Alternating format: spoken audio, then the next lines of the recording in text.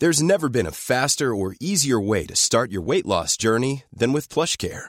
PlushCare accepts most insurance plans and gives you online access to board-certified physicians who can prescribe FDA-approved weight loss medications like Wegovy and Zepbound for those who qualify. Take charge of your health and speak with a board-certified physician about a weight loss plan that's right for you. Get started today at plushcare.com/weight loss. That's plushcare.com/weight loss. plushcare.com/weight loss. Planning for your next trip? Elevate your travel style with Quince. Quince has all the jet-setting essentials you'll want for your next getaway, like European linen, premium luggage options, buttery soft Italian leather bags, and so much more. And is all priced at 50 to 80% less than similar brands. Plus, Quince only works with factories that use safe and ethical manufacturing practices. Pack your bags with high-quality essentials you'll be wearing for vacations to come with Quince. Go to quince.com/pack for free shipping and 365-day returns.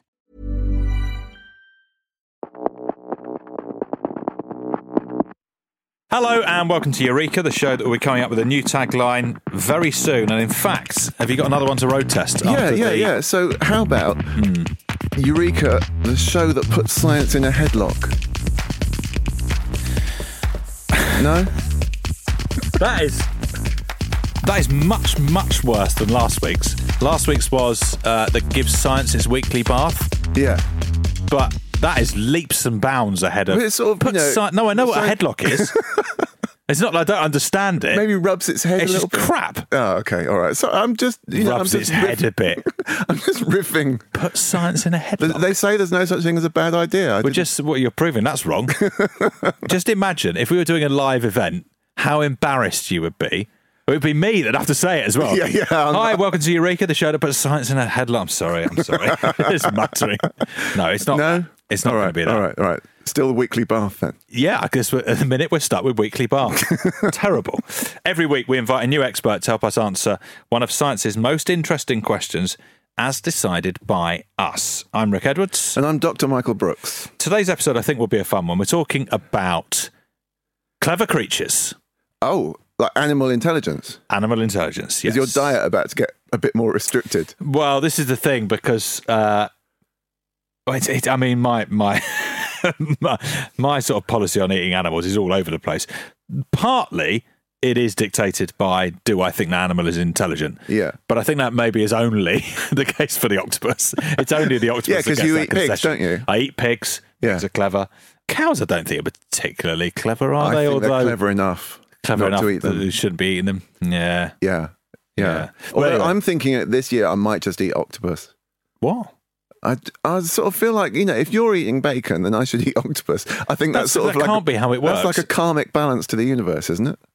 The only thing I would say and I don't like this, but the only thing I would say in favour of eating the octopus is delicious. that yes, delicious, and there's loads of it. Like there's no shortage of octopuses. Yeah, we're not having a problem eating squid, are we? Breed really quickly.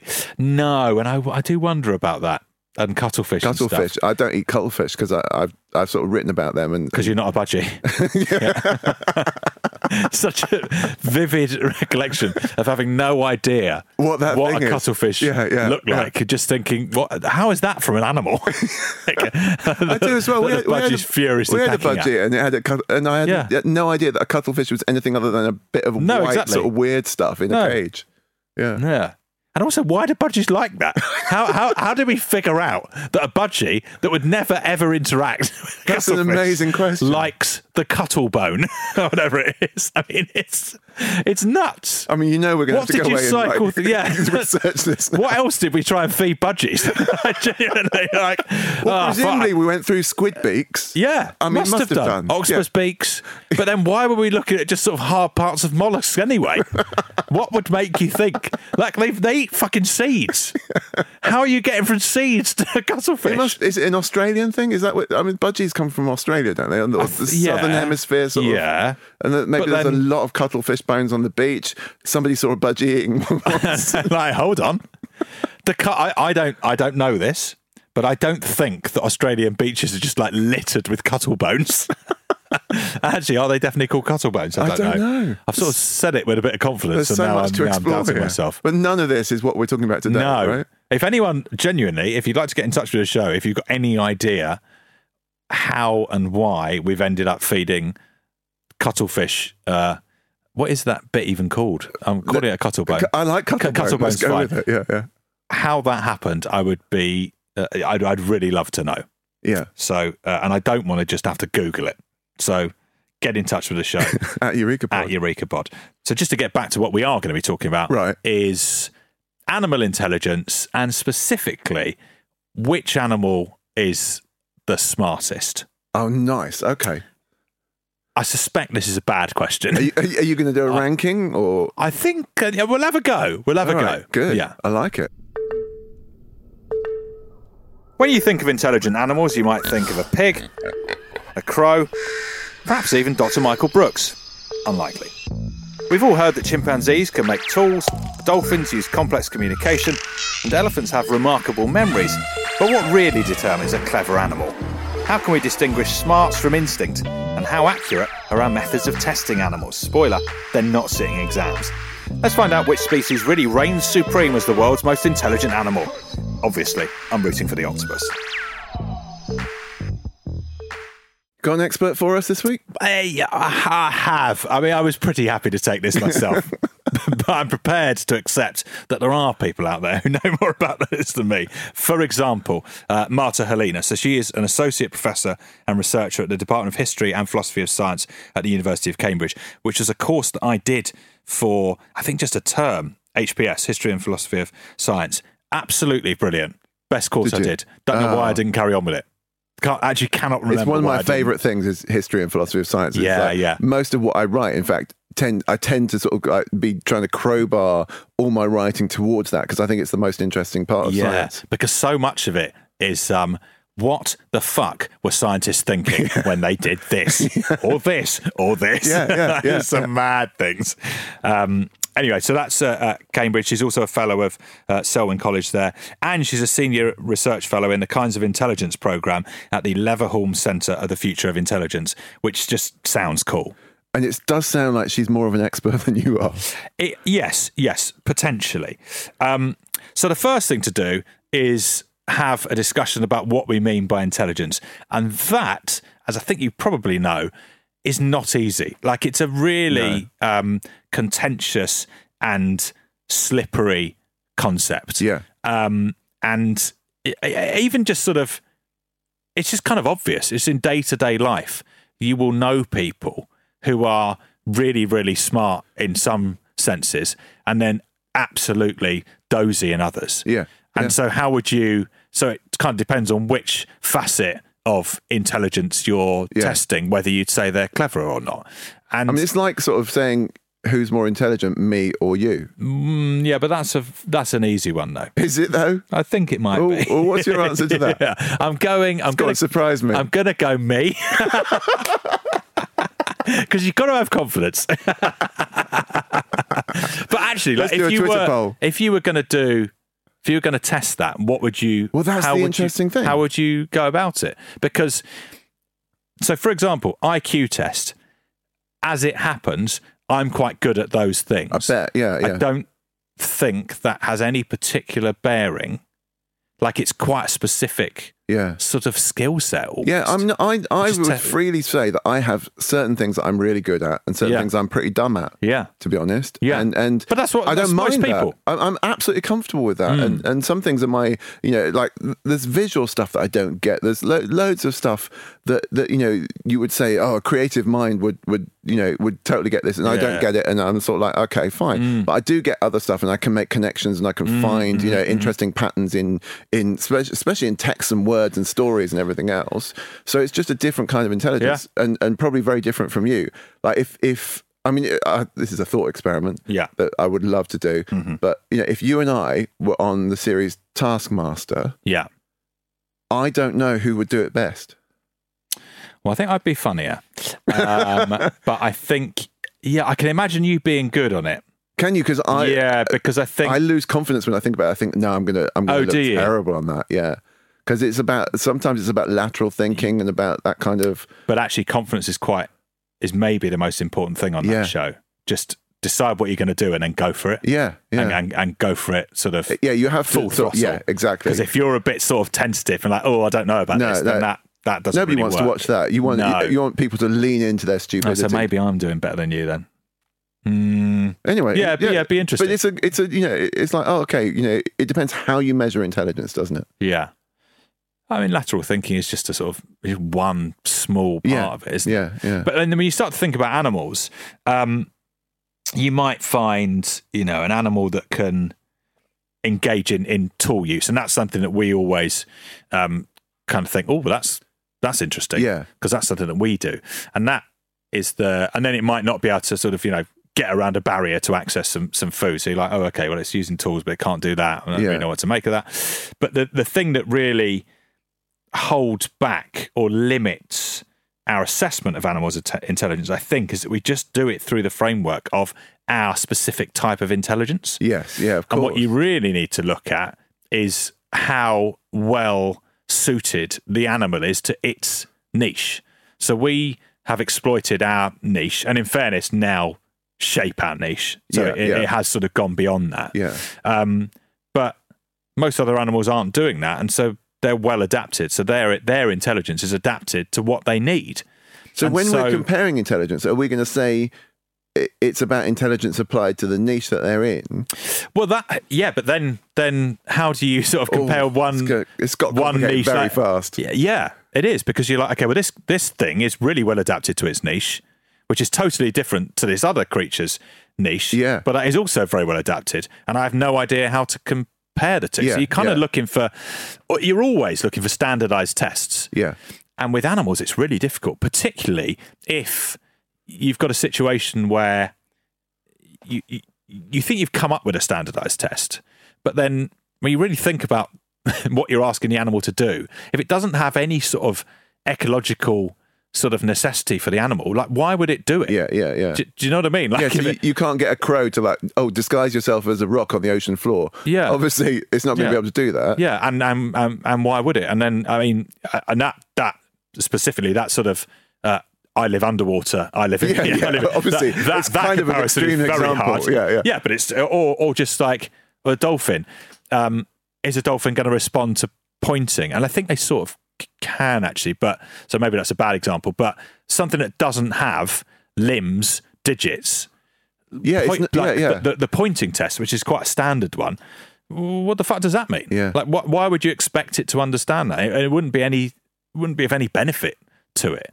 And then you sort of, there's a really interesting discussion, as you can imagine, around dogs and cats. Yeah. So which, are dogs smarter than cats or vice versa?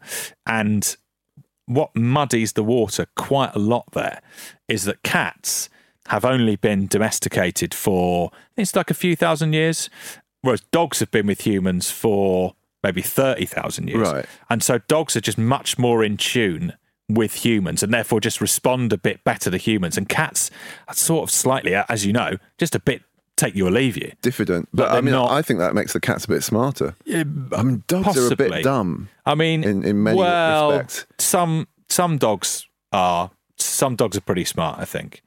There are some collies, aren't there? True, that are very smart. So yeah, before we even start talking about any individual animals, you can see this is quite a fraught. Yeah, you can see we're getting nowhere. Yeah, fundamentally. I'm almost certain that the conclusion of this episode is going to be, bad question, you can't do it. But let's talk it through anyway. So there's a few things that we generally look for when we're thinking about accomplished animal cognition. And so flexibility in terms of behaviour, so novelty in behaviour, responding to a new situation, we think is an indicator of being quite smart. Being able to employ some form of logic, maybe, and then planning. So anything that suggests that you're not just living totally, because for years and years, actually, animals, certainly in the kind of, I think, like 19th century, were just sort of written off as just being quite dumb, totally just live in the moment. Yeah, passive, and just sort of it's just like just sort of almost mechanical, really, without any kind of inner life. But actually, you do see animals that can definitely plan or have some sort of foresight.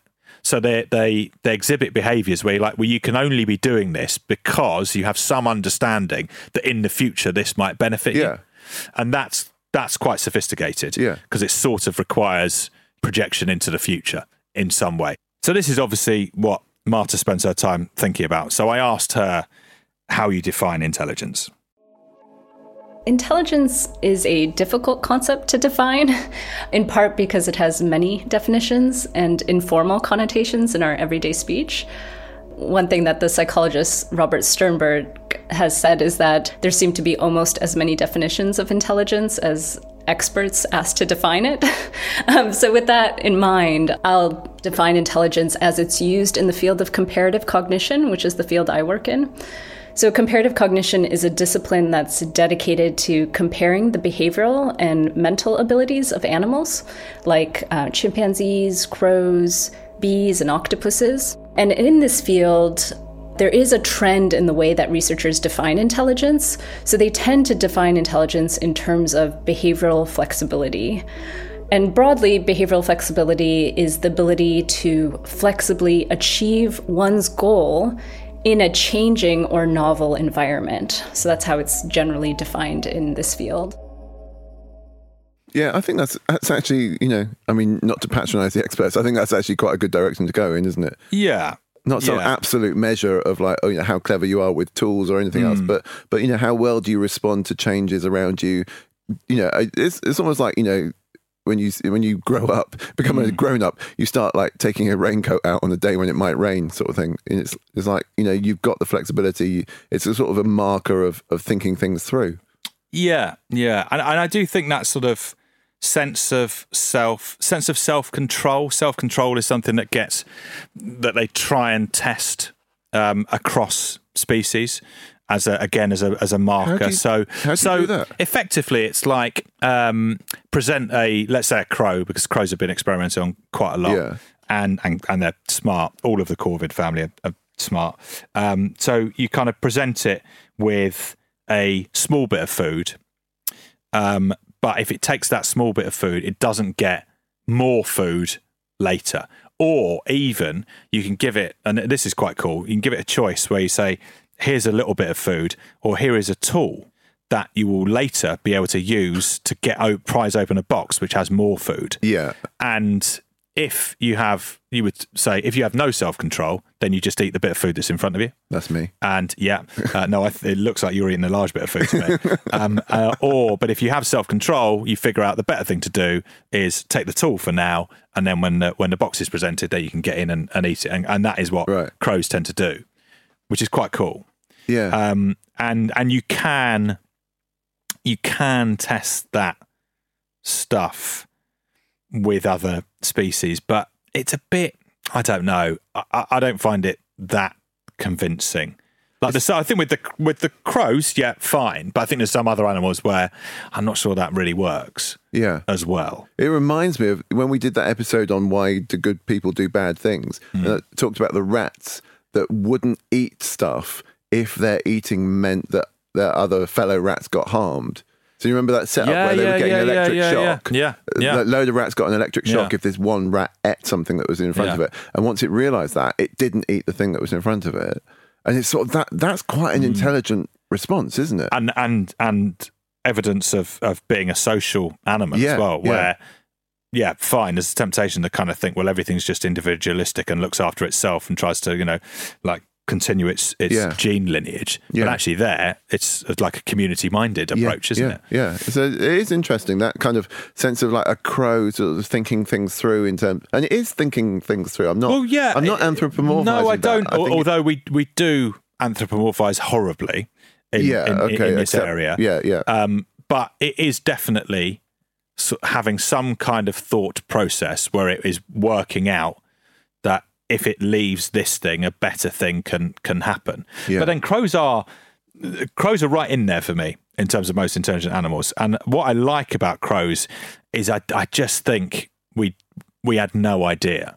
Like, I think birds generally have just been totally written off as being, like bird brains. Yeah, and like because they've got small brains. Because they're dinosaurs, effectively, aren't they? Yeah, like small brain dinosaurs. Yeah. And people just like, well, you can't be smart. brain nothing like a mammalian brain, so presumably can't do any of the things that a mammalian brain like ours can. But actually, that proves to not be the case. So they have quite sophisticated communication. Loads of examples of it. One, my favourite is there's a guy who's done loads of experiments with crows, and sometimes you're sort of capturing these crows and experimenting, and they don't really like it. And when you release them, when they see him again, they're like trying to attack him. But it's not just the ones who he's experimented on. They've basically spread the word. They've been like, that guy is a prick. Don't trust that guy. And they're like, and we don't really know how they're communicating that, but they are. Yeah. Which is pretty amazing. Yeah. That's great. Yeah. Wasn't there an experiment where somebody, like, everyone wore a mask of that guy? Yeah. It's just coming back to my mind. It's like, yeah, exactly. If you wore a mask, was with New Caledonian crows, I think. Yeah. If you wore a mask of the face, like with the face of that guy of the experimenter, you got attacked. And if you didn't, you were all right. Yeah. They're like, well, no, how many times? We don't like this guy. And we've told everyone. Gangsters. All right. So there's the kind of obvious sort of tool use and delayed gratification kind of thing. Mm-hmm. What other experiments do you do to test animal intelligence? So there's quite a cool sort of string pulling one that has been done with lots of birds, actually, where if you pull a string, and you can do this with actually all sorts of animals, you pull a string and basically elevate up a thing that has food in it. And think about how a bird is going to do that. Fairly tricky because it doesn't have, you have to basically pull it and then hold it so it doesn't go slack, and then pull it some more and then hold that, and then so each time you're sort of gathering up the slack, and so birds will sort of do this by using their beak to pull and then trapping the string under their feet and then pulling. And see, that already sounds to me like if I saw a bird do that, I'd lose my mind. Yeah, but I mean they're doing it, and there's a really interesting result where they did this with some German scientists, did it with bullfinches, which we'll talk about after the break. And when we get back, we'll discuss the ways that scientists try and measure intelligence. Obviously, we'll talk a bit more about the octopus. Obviously. And we will try and answer today's question, what is the most intelligent animal?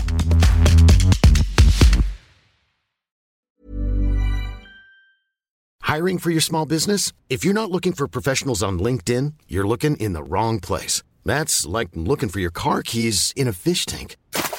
LinkedIn helps you hire professionals you can't find anywhere else, even those who aren't actively searching for a new job but might be open to the perfect role. In a given month, over 70% of LinkedIn users don't even visit other leading job sites. So start looking in the right place. With LinkedIn, you can hire professionals like a professional. Post your free job on linkedin.com/people today.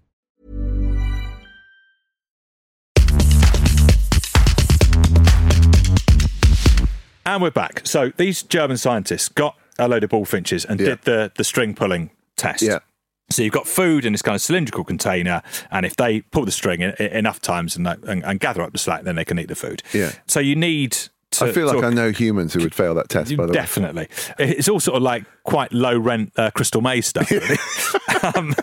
And you obviously you need to have a series of coordinated actions in order to achieve this. And it's similar to, birds dropping stones into water so that eventually the level of the water rises up and then there's food on the top, and crows can do that. Yeah.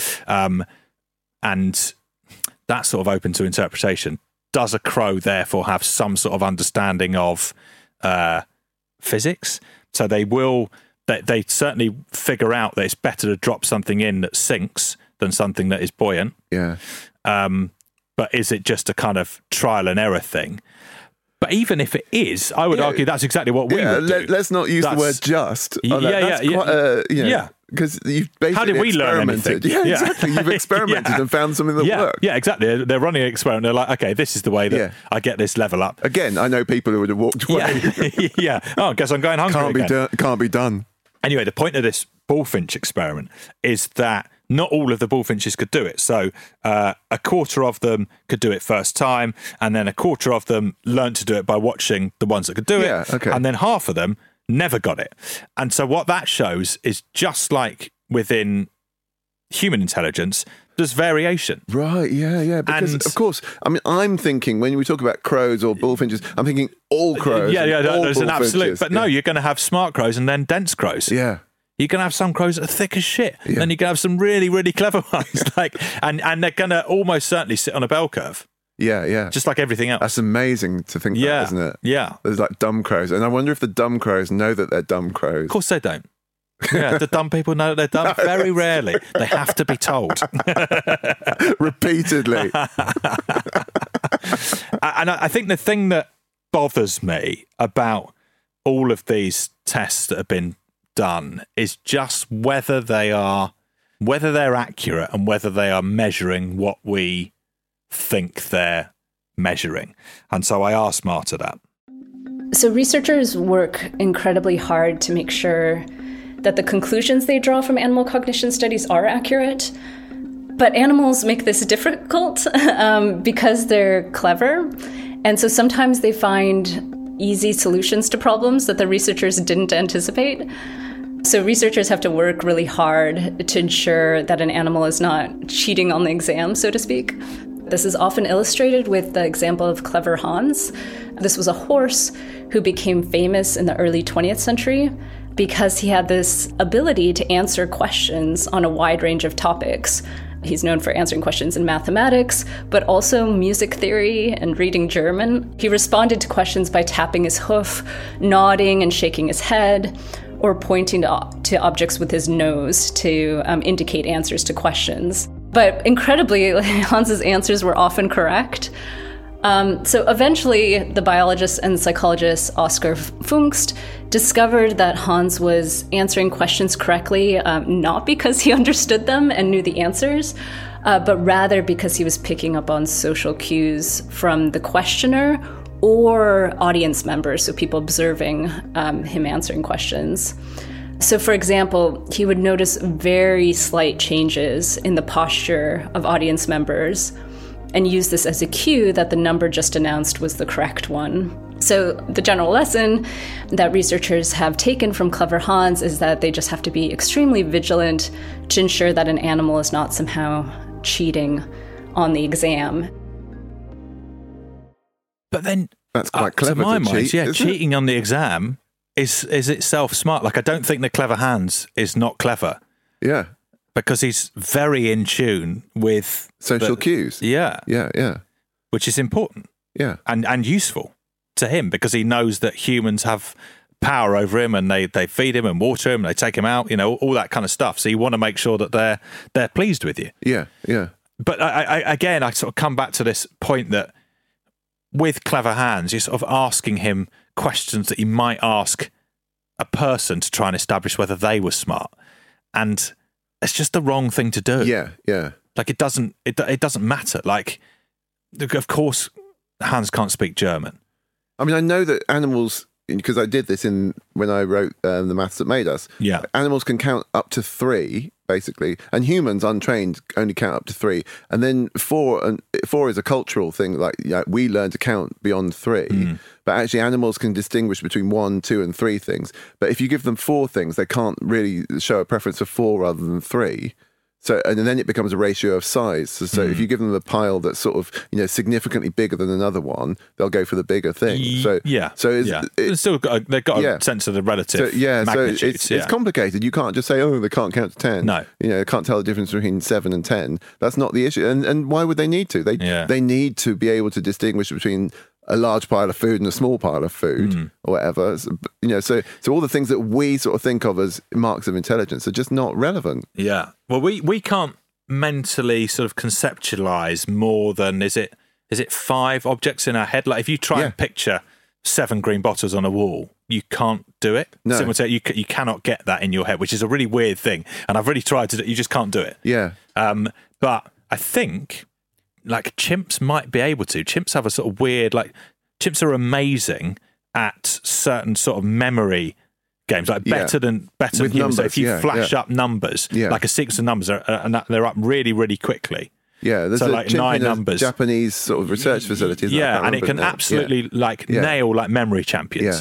It can just do it somehow. Yeah, which is quite cool. And I don't really know why that would have evolved, but It has. It's just some quirk of how their brain works. It's to do with positions and remembering stuff in a way that's sort of better than us. But at the same time, like you can't get animals to do certain things involving numbers.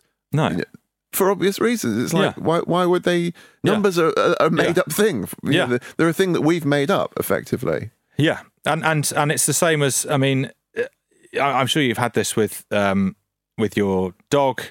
I used to have it with my cat, where, and this is getting onto that sort of animal communication that we've talked about before, but where absolutely the dog or the cat is trying to say something to you and you have no idea what it's trying to say. Yeah. And that might be frustrating for the cat or dog. And maybe the cat or dog is thinking, well, you're a fucking idiot. I've said this 1,000 times now, and you still don't get it. Yeah. So you have to kind of, bear that in mind. But back on these tests that we do try and do to try and come up with kind of comparative measures of intelligence across species. So we look at self-control, as I said, self-awareness, which is an interesting one, and then memory. Right. So self-awareness is the self-awareness mirror. is the mirror test. test. So someone came up with this test that was really sort of people really seized upon as being like incredible. So the way it works is you get your test subject and then you put a mark, so a red mark or something on its face. So when it looks in the mirror, it can see the red mark on the image's face, and then does it then go to touch the area on its face? Does it understand that it is looking at a reflection of itself? And I mean, I just think that, again, that is flawed, because maybe a chimp does touch that area, but maybe if you do that with an elephant is so used to getting crap on its face, it just doesn't care. It's like not, or like a parrot or something. They're just like, when I feed, I get stuff all over me. Like it's no big deal. I'm not going to suddenly like panic because I've got a splodge on me. So it doesn't. So an elephant or a parrot or whatever failing that mirror test does not mean that it doesn't realise that it's looking at an image of itself. Yeah. You just can't draw any particular conclusion. Also, I mean, isn't the fact that we're dealing with a mirror, which is a humanly constructed thing, I guess you could argue that they could look into a water surface. Yeah, look into a water surface, yeah. But it just feels quite artificial. It's like, is that really a test of whether it knows itself or not? I mean, I know it's the sort of best we can come up with, but it doesn't seem without its problems. But, I mean, a lot of animals, when confronted with a mirror, will think that is another animal to interact with, which is a perfectly reasonable thing to think. It will try and go around the back of the mirror, like inspect the mirror, try and work out where the animal is. Like it's sort of all perfectly sort of logical steps, I would say, to try and ascertain what's going on. I mean, you're not going to look at an animal that's doing that and say, you dumb fuck. No, not at all. That is a legitimate like an approach. Intelligent way to try and assess the situation. The problem. But the way that it's kind of regarded is that it's a sort of indication of a sort of rudimentary concept of identity. I accept I it's okay, but I think it's not everything, is it? No.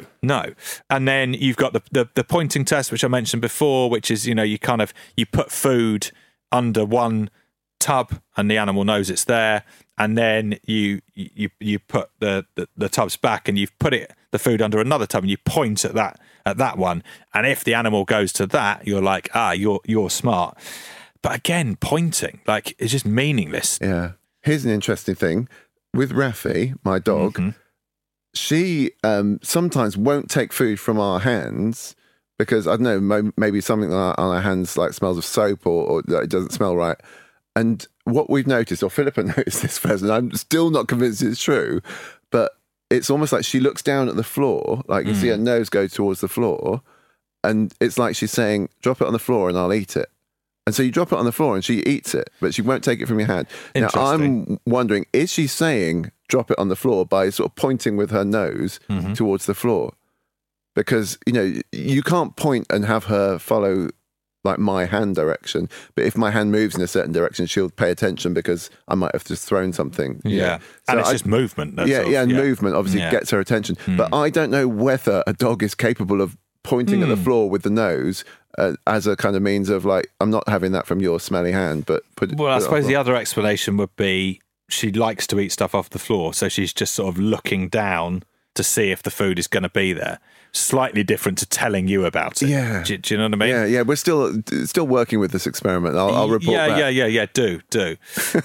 The other big issue with these tests is just sample size.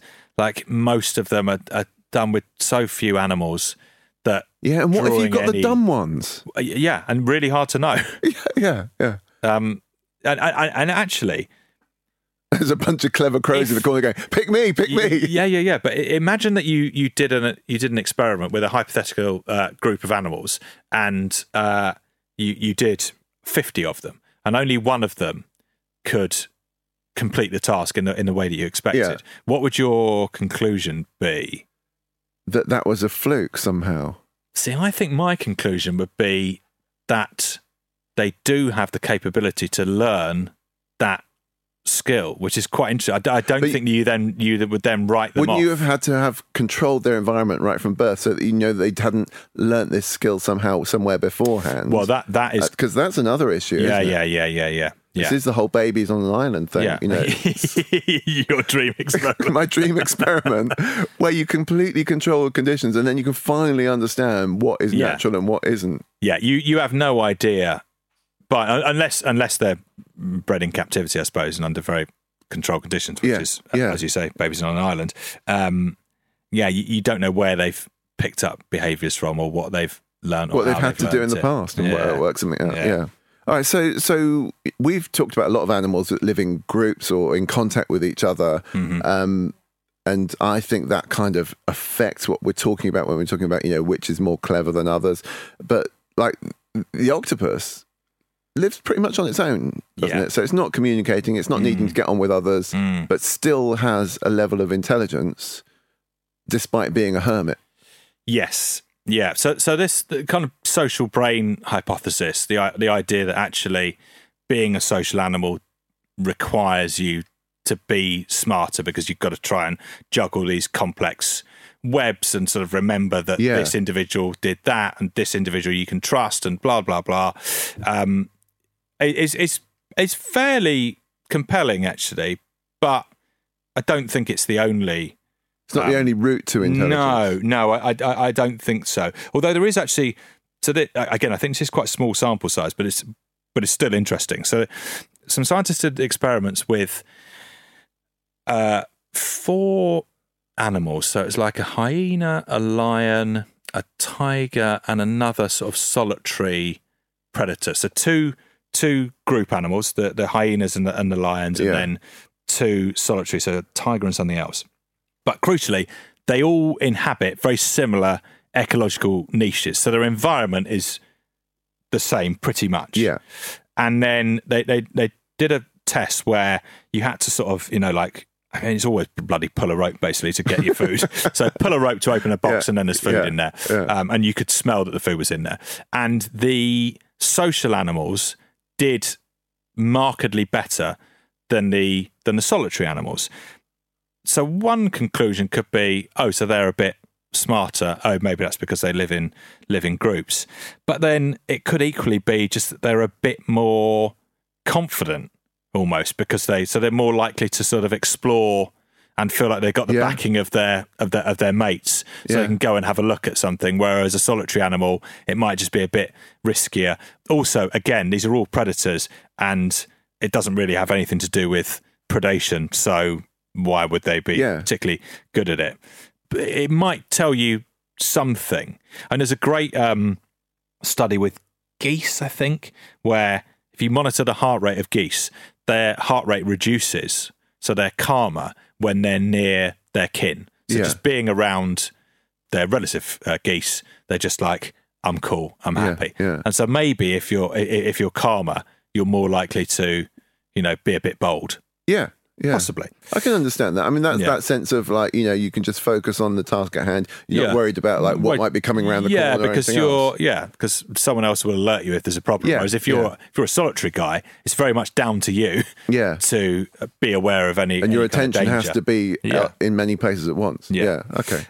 But back to the octopus, which, as you rightly point out, is smart and has, virtually no. It has a little bit of social interaction, but essentially they're solitary. Yeah. And yet smart, which is sort of a bit of a conundrum. Now, clearly, you've heard me talk at length about why octopus intelligence is different to human intelligence. So I thought I'd give Marta a go as well. So cephalopods are mollusks. They're invertebrate animals. But unlike other mollusks, like snails and slugs, the octopus and the cuttlefish are neurologically and behaviorally quite complex. So other cognitively complex animals like chimpanzees diverged from humans about 5 to 7 million years ago, and they share a very similar neural structure to humans. But cephalopods and humans diverged 600 million years ago. So that's 5 to 7 million years compared to 600 million years ago. So both humans and cephalopods have come a long way since diverging. They've evolved independently for a very long time. So if the octopus is intelligent, and we have reasons to think it is because it is good at solving problems and behaves flexibly, then its intelligence is going to look very different than human intelligence. And just to point to one major way that octopus cognition differs from human cognition, they have a large distributed nervous system with multiple centralized brains rather than just one central nervous system, which is what humans have. And then each arm of the octopus is controlled by a nervous system that seems to act relatively independently of the octopus's other centralized nervous systems. And each arm is incredibly flexible. It can bend in any direction and at any point along its length. So it has, it can move in incredibly complex ways. And some people think that the octopus switches back and forth, I think this is really cool, between peripheral arm control and more like integrated or arm control. So it seems that sometimes it actually lets its arm explore with a mind of its own, and that sometimes it actually reins it in. And its arm is incredibly sensitive, so it has millions of tactile and chemical sensors. And then one more thing about the octopus that is very strange is it has light sensors all over its body, like on its skin. And so some people think like maybe it actually sees in some way with its whole body. And the point here is just that octopuses are very strange. And so whatever intelligence they do have, whatever they actually experience, is going to be very different from anything that humans experience. You have bored me for hours and hours about octopuses, and I don't remember you ever telling me that the arms can like do stuff independently. I've told you that. They're like semi-autonomous. Well, obviously you knew it. I don't remember you telling me. Maybe I'd switched off by this point. Yeah, that's possible. You just bored me into submission. They kind of do their own thing. Down. Yeah. Yeah, that's amazing. If you, and this is horrible, but if you cut an octopus's one of its limbs off, that limb will sort of continue moving around, and if there's food nearby, it will sort of grab the food and then sort of try and pass it towards where its mouth would have been. No, which is heartbreaking. That is a heartbreaking sight. Oh, okay. But no, it's sort good. of I can't believe I'm still learning octopus facts after all these years. Because its brain is distributed through its entire body, but not. It's just they're very, very odd. They're so very there odd. is absolutely no way in hell you can say compare an octopus's intelligence to a crow's intelligence. It just can't be done. I don't think so. I mean, it's hard enough comparing a crow's intelligence to a chimp's intelligence to a human's intelligence. So, one of the things that we try and look at, and again, the octopus just defies this really, is you look at brain size and you think, okay, is brain size the thing here? Is it just the more neurons you have, the smarter you're going to be? There is an element of that, but then there is also this sort of thing of like the ratio of your brain size to your body size. Yeah. That seems to be significant. But even that doesn't. So doesn't tell you everything. So the biggest brains are like in like a whale. Yeah. It's like an 8 kilo brain. Yeah. But then it's got a huge body. So its brain to body ratio is actually pretty small. Yeah. Ours is quite big for our body size. But when you look at the areas of our brain that seem to give rise to higher thought and the stuff that we really kind of prize, and then you look at a bird's brain, like a crow's brain, you're just like, well, this guy's not going to be able to do this because it hasn't got anything like that. Yeah. And yet it can do some of that stuff. And so it looks like how densely packed and how interconnected the neurons are is also a factor. So it's definitely not as simple as just saying the bigger the brain, the more neurons you've got, the smarter you're going to be. There is a relationship, but it isn't just it's that. not even just like body to brain ratio. No. Nothing. No. All right. No. So given that, and I still think, I have to say, I think humans are the most intelligent species of animal. Are you gonna give me that? I think it would be hard to argue against that. Yeah. But given that, what's in the top 5 in other animals? So I'm saying crows, Right. definitely. Just that they can. So they can solve puzzles as well as 5-year-old children. Yeah. For example. Yeah. Now, should we? That is a classic case of us valuing things that we value and that we measure our own intelligence. But still, it's kind of cool, right? Yeah. I think dolphins are probably going to be in there. The fact that they've got names for each other, they can remember seemingly. They've met a dolphin 20 years ago. They'll remember meeting that dolphin. Like they'll behave differently towards that dolphin. Very cool. I think elephants are probably in there. Yeah. I mean, I'm slightly concerned that with all of this, it's just sort of these animals are all doing things that are slightly human-like. Yeah. Okay. That is the issue. Like, exactly as I imagined. I think it's a bad question I've asked. Okay, I think you can only really look at how effective the animal's cognition is within its niche. Yeah. Okay. And comparing is difficult. So elephants are really good at being elephants. Effectively. They problem solve within their own sphere. Yeah. In a really interesting way. Yeah. I suppose the big shout out I would give, the octopus, of course, because the octopus just has this sort of weird alien intelligence that is totally different to ours and much harder to test and access, and that's just cool. But birds are probably the ones that I'd sort of flag and saying these guys get underestimated quite a lot, and these guys are smart. Like cockatoos can do some mad stuff where they'll figure out a sort of 5-part sequence to get some food, and then if you change that sequence, they'll be like, okay, yeah, fine, and they'll change it, and that feels just sort of instinctively, that feels quite clever, and like you wouldn't really expect a bird to be able to do it, which I quite like. Yeah, it's interesting. I sort of going back to what we were talking about before. I wonder what I would be capable of if I was actually motivated to solve puzzles. Like if I get a puzzle for Christmas or something like that, somebody gives me a puzzle, it's like, that's not what I want, and I will chuck it. I mean, don't ever give me like a puzzle to solve for Christmas or birthday. But if like my family's like welfare depended on it, I guess I might bother. Like in a lot of cases, these animals is just, why would they be interested? Like it's not important to them. It doesn't feature in their lives. So bore off. And I suppose if you give me food, I might try and do it. But it's not relevant to my life. Yeah. It's quite interesting, isn't it? Because you apply intelligence in an intelligent way. It's like if it's not worth puzzling over, then don't bother. Yeah. If it's not ecologically significant to you, like why? Yeah. All right. So obviously, you think this is a bad question, but I still want to know what Marta made of it. Okay. Animals are intelligent in many different and fascinating ways. Jays have incredible memories. Crows are excellent problem solvers. Chimpanzees have photographic memory. And octopuses have an alien intelligence that we do not understand. And in addition to this, we're learning about new things about animal cognition and behavior every day.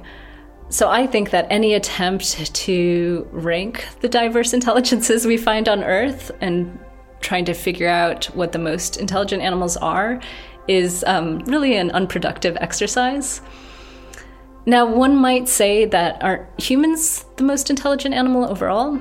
So we are certainly good at a great many things, but we also have many limitations that other animals don't have. And as we learn more about animal intelligence, I personally think that we'll appreciate more fully that we're one intelligent creature among a vast many. You can imagine an octopus saying, what, you've got one brain, like in one part of your body? Yeah. Really? Well done. Yeah. So what, you have to tell your arm what to do? Yeah. Oh my God. What if you just chop your arm off? It it lies there, does nothing. Wow. Okay. And how are you coping with that? Yeah.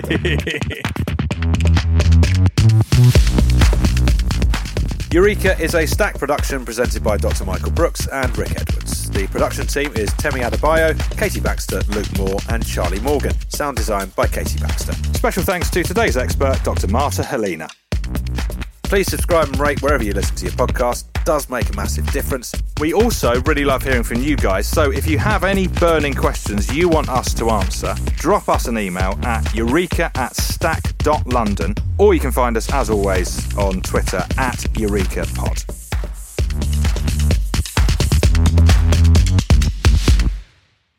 Eureka is a Stack production and part of the Acast Creator Network.